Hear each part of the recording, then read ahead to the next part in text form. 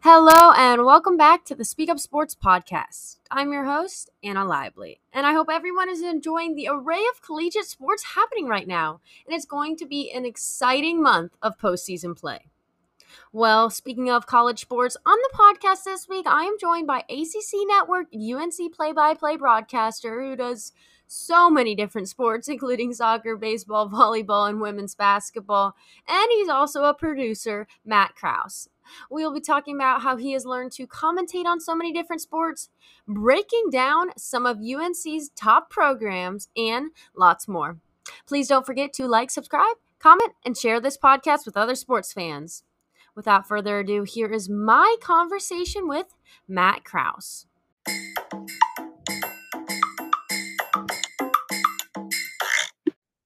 Well, welcome back to the Speak Up Sports podcast. I'm Anna Lively, and this week on the podcast, I am joined with a UNC broadcaster, producer, anything broadcast related for sports here at UNC, Matt Krause. Matt, thanks for coming on and joining me. Anna, thank you so much for asking me, and I'm so happy to be here talking sports with you. Well, I'm excited to dive into lots of UNC sports, but before we get there, I want to talk about your college experience. I know you went to Elon University, but when did you know that you wanted to have a career in broadcasting? I knew that I wanted to get into this sports broadcasting world all the way back when I was in third grade. Wow. Yeah, I was very into sports and knowing all the players and, their storylines and fun facts, but was very unathletic myself. And so I just developed that passion, was talking constantly around friends and family about sports and would talk people's ear off. And, people said, oh, you should turn this into a career. And I decided to start pursuing it all the way back then and never gave up on it. Love that. That's so fun. So that's a really young age. You knew you had that passion for it, but I know you started commentating for the Burlington Royals while you were still in college and also post-college. But what was the first broadcast experience like for you? And what were some of the biggest lessons you learned through that learning process? Yeah, absolutely. I first started doing play-by-play the year before my senior year of high school with a college summer woodbat team in Alexandria, Virginia, called the Alexandria Aces in the Cal Ripken Collegiate Baseball League. And I knew next to nothing about the X's and O's of play-by-play. I thought I did. Anytime that you spend a lot of time listening to and watching games, you absorb things by osmosis, right? But no one can simply roll out of bed and be instantaneously great at it.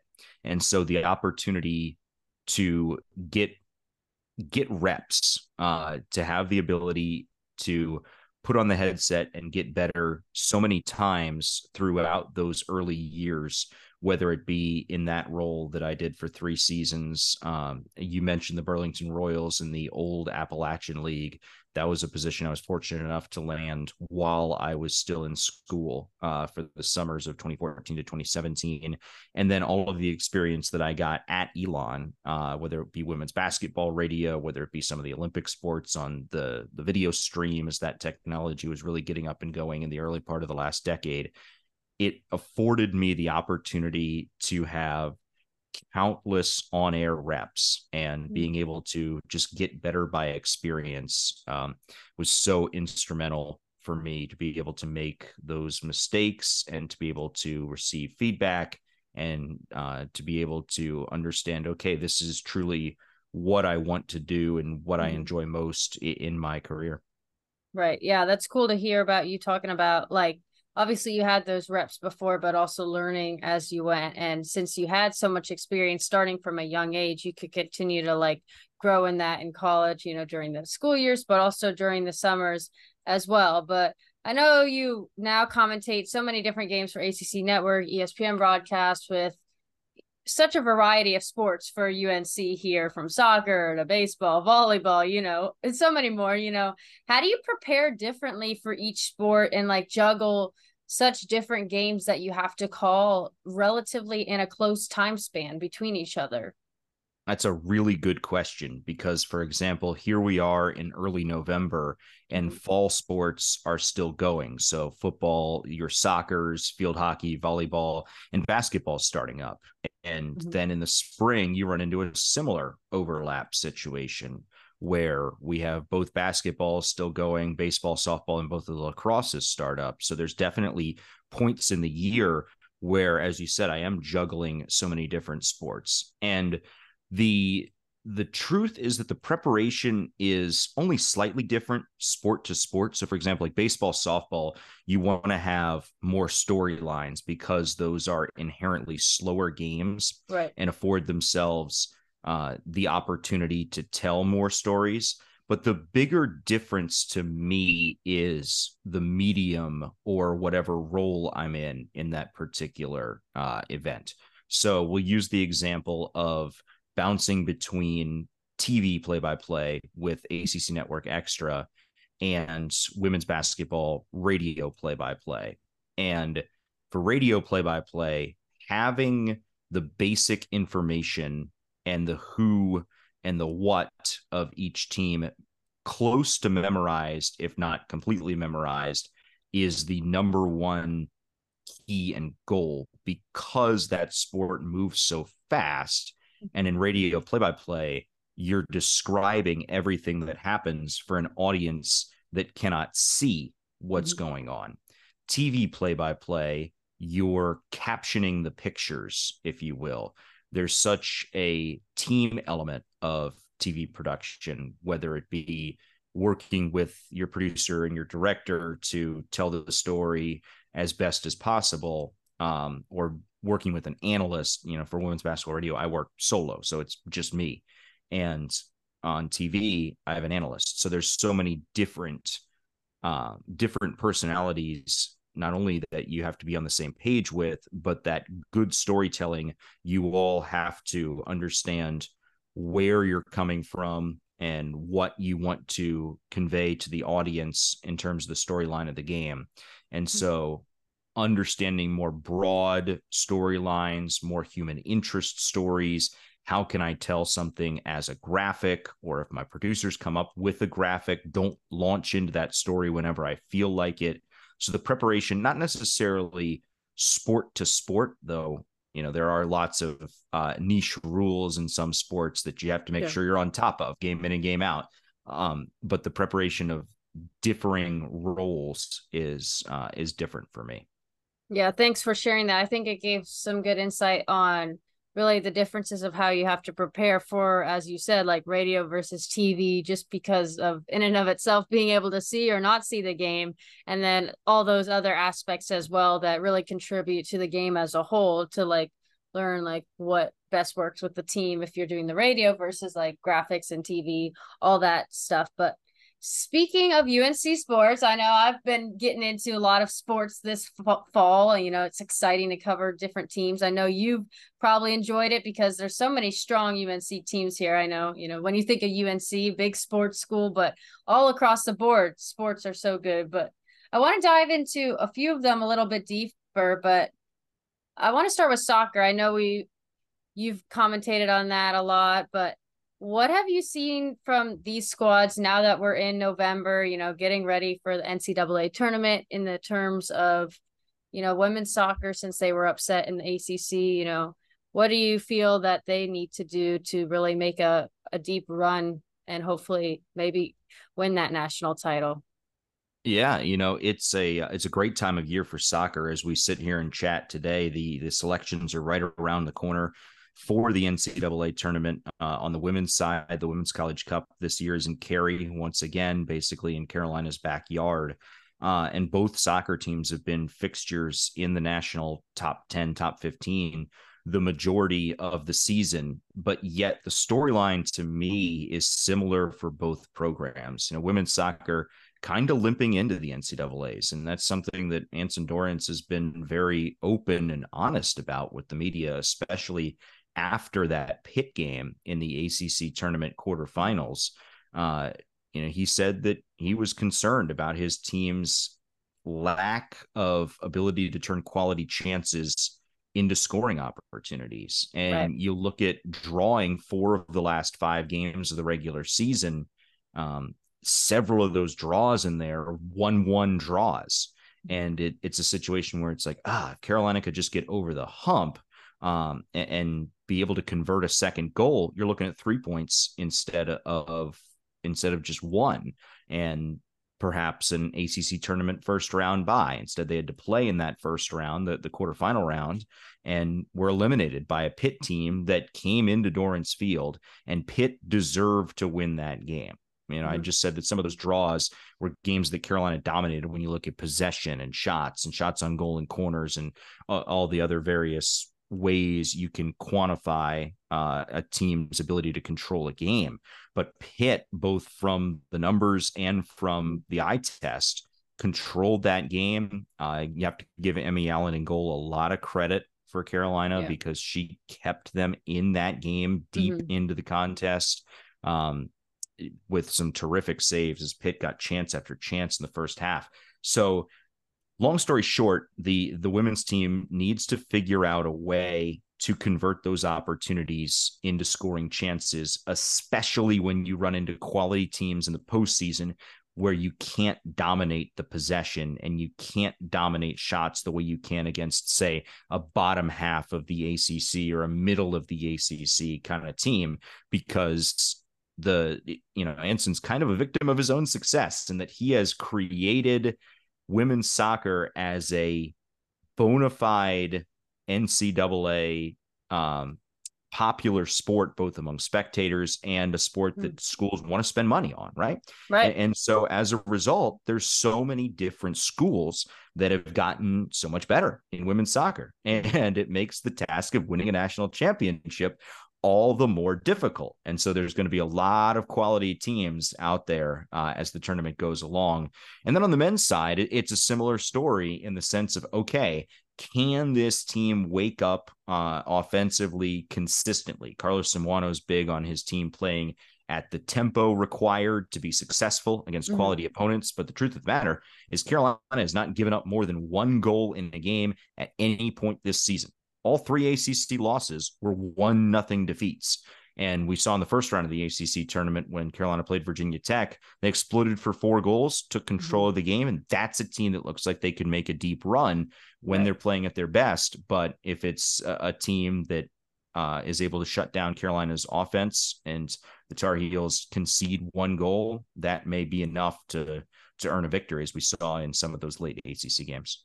Yeah, I like that you talk about, really, it sort of seems like the consistency factor. It's really sometimes the offense for both teams respectively seem like they're sort of on and off sometimes, even with, like as the men's side, on to multiple different goalies, as obviously firsthand, because they've had injuries on the goalie side. But, Martin Vishian, he's had a few days with some few goal performances with, being a good transfer for them. But it really comes down to that. I know they play Wake again, who they lost to earlier in the season, but not by much, as you said. They haven't given up very many goals each day.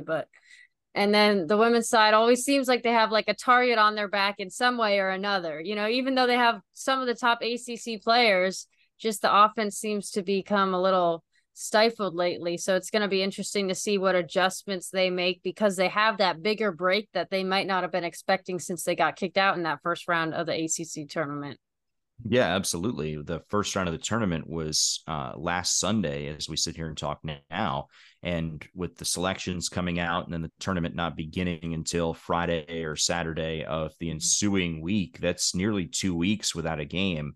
And, that gives valuable training time for the program to try and not only rest up and get their legs back underneath them a little bit, but also go to work in the lab, so to speak, on some of the things that were plaguing Carolina offensively. So it could turn out that that break was a little bit of a blessing in disguise, but we don't know until they play the games. And that's why we love it, right? No, exactly. And that's literally what Anson Dorrance said after, because I was filming it for one of my classes. And that's really what he highlighted, as you just said. They haven't been able to practice for this stretch in, weeks, months per se, because they have games in and out of the entirety of the whole fall season. So it's going to be interesting to see what the results is, as you said. Is it going to be good? Are they going to wake up, or, we'll have to wait and see on that end. But speaking of women's basketball, I know I'm excited because we've got, some potential to be a good, strong team this year. Alyssa Utsby, really strong, coming back as one of the captains, could be a potential WNBA draft pick. But what are you thinking about women's basketball coming into this season and off of last season, really seeing if they could make a deep run in March Madness? Yeah, it's another year where women's basketball is a contender in the ACC. And this is perhaps the deepest roster that Carolina has had in Courtney Banghart's tenure here. You mentioned Alyssa Utsby. She and Deja Kelly are all ACC players coming back for another season. They're now true seniors. Both of them have another year since they were freshmen the year of the pandemic in 2020 into 2021. But they are in their, in theory, final campaign at Carolina as seniors. And the Tar Heel program went into the transfer portal to really bolster some of the core around them, bringing in Lexi Donarski, former Big 12 Defensive Player of the Year from Iowa State, who's also a really capable three-point shooter, shooting up around 35%, if not higher, for her entire career with the Cyclones. And then Maria Gokdang, who's a familiar face to ACC fans. She was a major rim protector for Boston College the last couple of years, transferring within the conference. Both Donarski and Gokdang have a pair of years of eligibility remaining. So it's not just a rent-a-player situation. They're going to provide a core that Carolina can build around. And something I love about the scheduling philosophy of the Tar Heel staff is they are not afraid to say, okay, we want to be a national contender. Mm-hmm. Let's go out and act like one, and let's put ourselves on the national stage. So by Christmas, Carolina will play, in theory, Iowa. The Tar Heels and Iowa are in a Thanksgiving tournament in Fort Myers, where it's one of those bracketed events where You're not guaranteed to play, but if the bracket holds the way it's supposed to, they'll play for the championship in that event. Then a guaranteed home game against South Carolina. We know what South Carolina's done recently under Dawn Staley. They'll be in a bit of a rebuilding mode this year, but they're still loaded up with talent. And then a matchup, technically on a neutral floor at the Connecticut Suns Arena at the Mohegan Sun Hotel and Casino in Connecticut against UConn. Yeah. And much like South Carolina, we know what that team is and what they are capable of. And so this gauntlet of a non-conference schedule provides such tremendous opportunities for this group on a national stage. And I'm excited to see how it plays out because, as we know, the ACC, always tough, always difficult, always deep. Virginia Tech went to the Final Four, won the league last year. They're expected to be good once again. Notre Dame, especially if Olivia Miles can play the majority of the season, they're expected to be good and be a contender. But Carolina very much has the pieces to challenge any of those teams and compete in the ACC and then hopefully make a deep run come March. We'll see. Yeah, you highlighted all those, big matchups, as I said, as always, Gino with UConn and Dawn with South Carolina, as you stated, like they always have lethal weapons. They always construct and do such a good job at recruiting. So those are going to be some big matchups. But as you said, like UNC, Courtney Banghart wasn't afraid to be like, hey, let's play these big opponents. Let's see what we can do. And then we've got some big transfers that have made an impact already, like with the live action event, with Lexi and Maria. And, they have chances to really make a deep run and see how that chemistry can work out, because definitely, at least speaking for when I saw the live action, the pace of play was something that was interesting to me as well, because they just seem like they have like such a quick pace of play, and that can really bring some good aspects to their game if they can create some, mismatches in the respect of when they play other opponents and those opponents aren't as fast as them in pace of play. That could come back to be, a positive. So I'm looking forward to that. But last team I got to ask you about when it comes to the spring is baseball. We've got a huge recruiting class of freshmen, some of the top prospects possibly for any team that is going to be joining the ACC, and then some transfers as well. Obviously, we've got returners that are strong, but What are you looking forward to about that baseball season? Because for me, I mean, this team could make it to the College World Series. What are your thoughts? Easily. This is definitely the most talented group that Scott Forbes has had in what's now his fourth season as Carolina's head coach. As you said, the Tar Heels, and it varies every year, how the draft impacts you. But as much as the shrinking of the MLB draft down to 20 rounds caused a little bit of consternation among folks that are big time pro baseball fans or follow the minor leagues. And unfortunately, many markets losing their minor league team in that contraction a few years ago.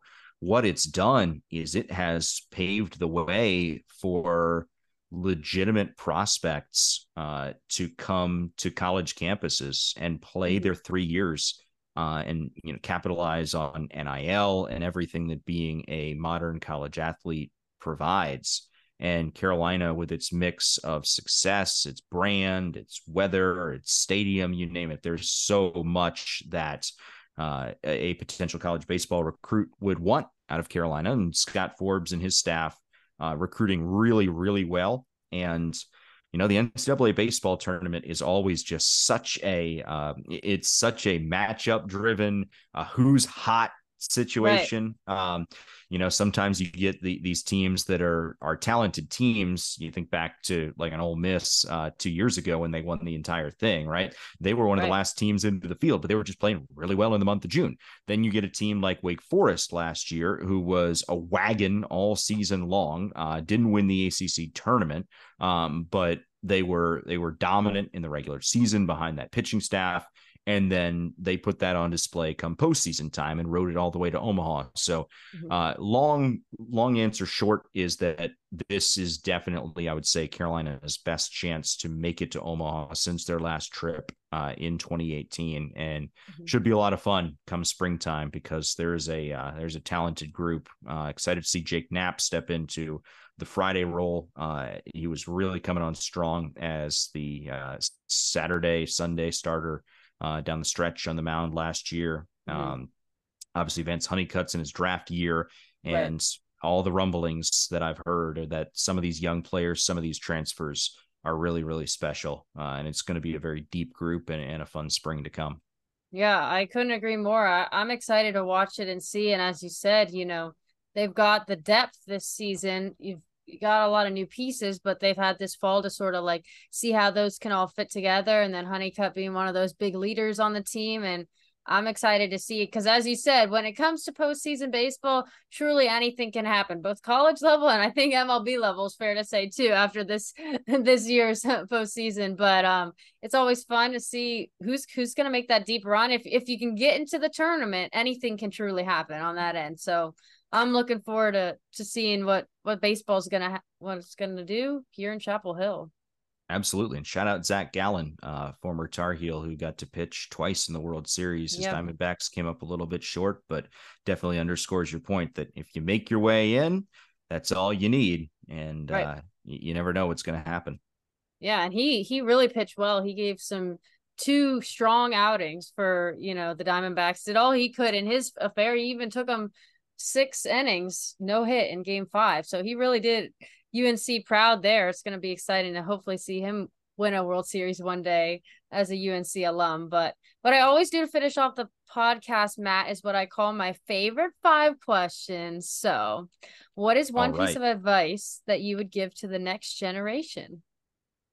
Biggest piece of advice I would have is to broaden your skill set as much as possible. Even if your dream is to do play-by-play, or if your dream is to be a sideline reporter or a journalist or podcast host, you name it. If you have one singular goal in mind, figure out how to do other things and figure out how to be versatile, how to make yourself valuable, because there's a lot of people in this sports media landscape that want to do what people like me are fortunate enough to do. And the ability to make yourself versatile, really, really important. I didn't truly grasp and realize that, I think, until I started producing games a few years ago. but being able to juggle play-by-play and producing has allowed me to really solidify my niche here at Carolina. Yeah, I love that. Thanks for sharing that. All right, give a shout out to someone who has made an impact on your life. Someone that's made an impact on my life. Professionally, the name that immediately comes to mind is a gentleman named Taylor Durham, who is the radio voice of Elon football, men's basketball, and baseball. He is the son of the late Woody Durham and the brother of Wes Durham. Woody, obviously, the longtime voice of Carolina football and basketball, who preceded Jones in that role. And Taylor took me under his wing at Elon and allowed me to do a lot of games while I was a student with him, and helped me get my foot in the door at the company that's now Learfield. At the time it was IMG College. And so if Taylor didn't utilize his connections and help me along, then I would not be able to be at the spot where I'm at in my current role today. Love that. That's so awesome. All right, well, Matt, I know you're a busy person. You go producing, commentating, but if you had an off day and you could plan your ideal day, how would you want to spend it? Oh man. Number one, I would probably want to sleep in, especially now during crossover season. Sleep is optional. But I would say probably just being able to be present and spending quality time with my wife and my dog. They are the leveling force, if you will, when I come home from being busy. So just being able to do something with them, actually be able to cook a nice dinner, get outside, and really stay as far away from sports as possible. I think that a true day off, you got to be able to recharge a little bit. Ooh, sounds like a good day to me. All right, what is a sport that you haven't commentated on that you would want to? Motorsports.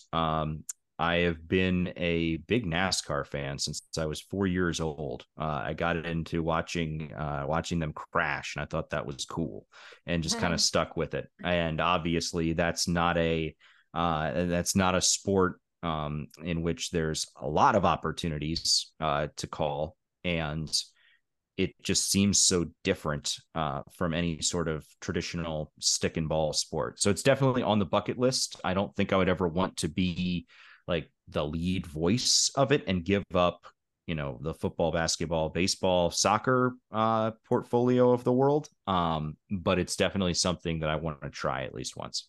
No, that sounds like a fun one to try for sure. All right, last but not least, if you had a superpower that could make the world better, what would you want it to be and why?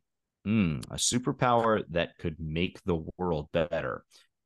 See, that modifier is important there, because if there was a superpower that could make my own life better, it would be finding a way to make every day daylight savings day and turn back the clock, so I just have more time in my day. But to be able to make the world better, I would think I'd go with the ability. I think the ability of people to teleport, that would be cool. Save time on commuting and things like that. And Zoom is probably the closest thing to it. That's a big help. But yeah, being able to teleport and not having to spend time traveling around, that would be pretty darn cool. No, that would be really cool. Save yourself from the long car trips or even the long flights, and you just get there right there. You'd have so much extra time. It'd feel like daylight savings time if you had that Exactly. extra time. Yeah, and those ACC teams in the future are going to want that, having to go to Cal and Stanford coming east. So we may be on to something here.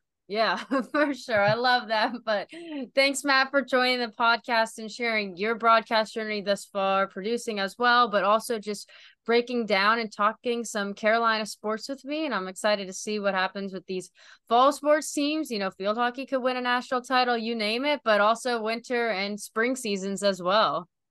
My pleasure, Anna. Thanks so much for having me. A lot of fun to chat, and this was definitely a great opportunity to talk Tar Heels and talk broadcasting, a couple of my favorite topics.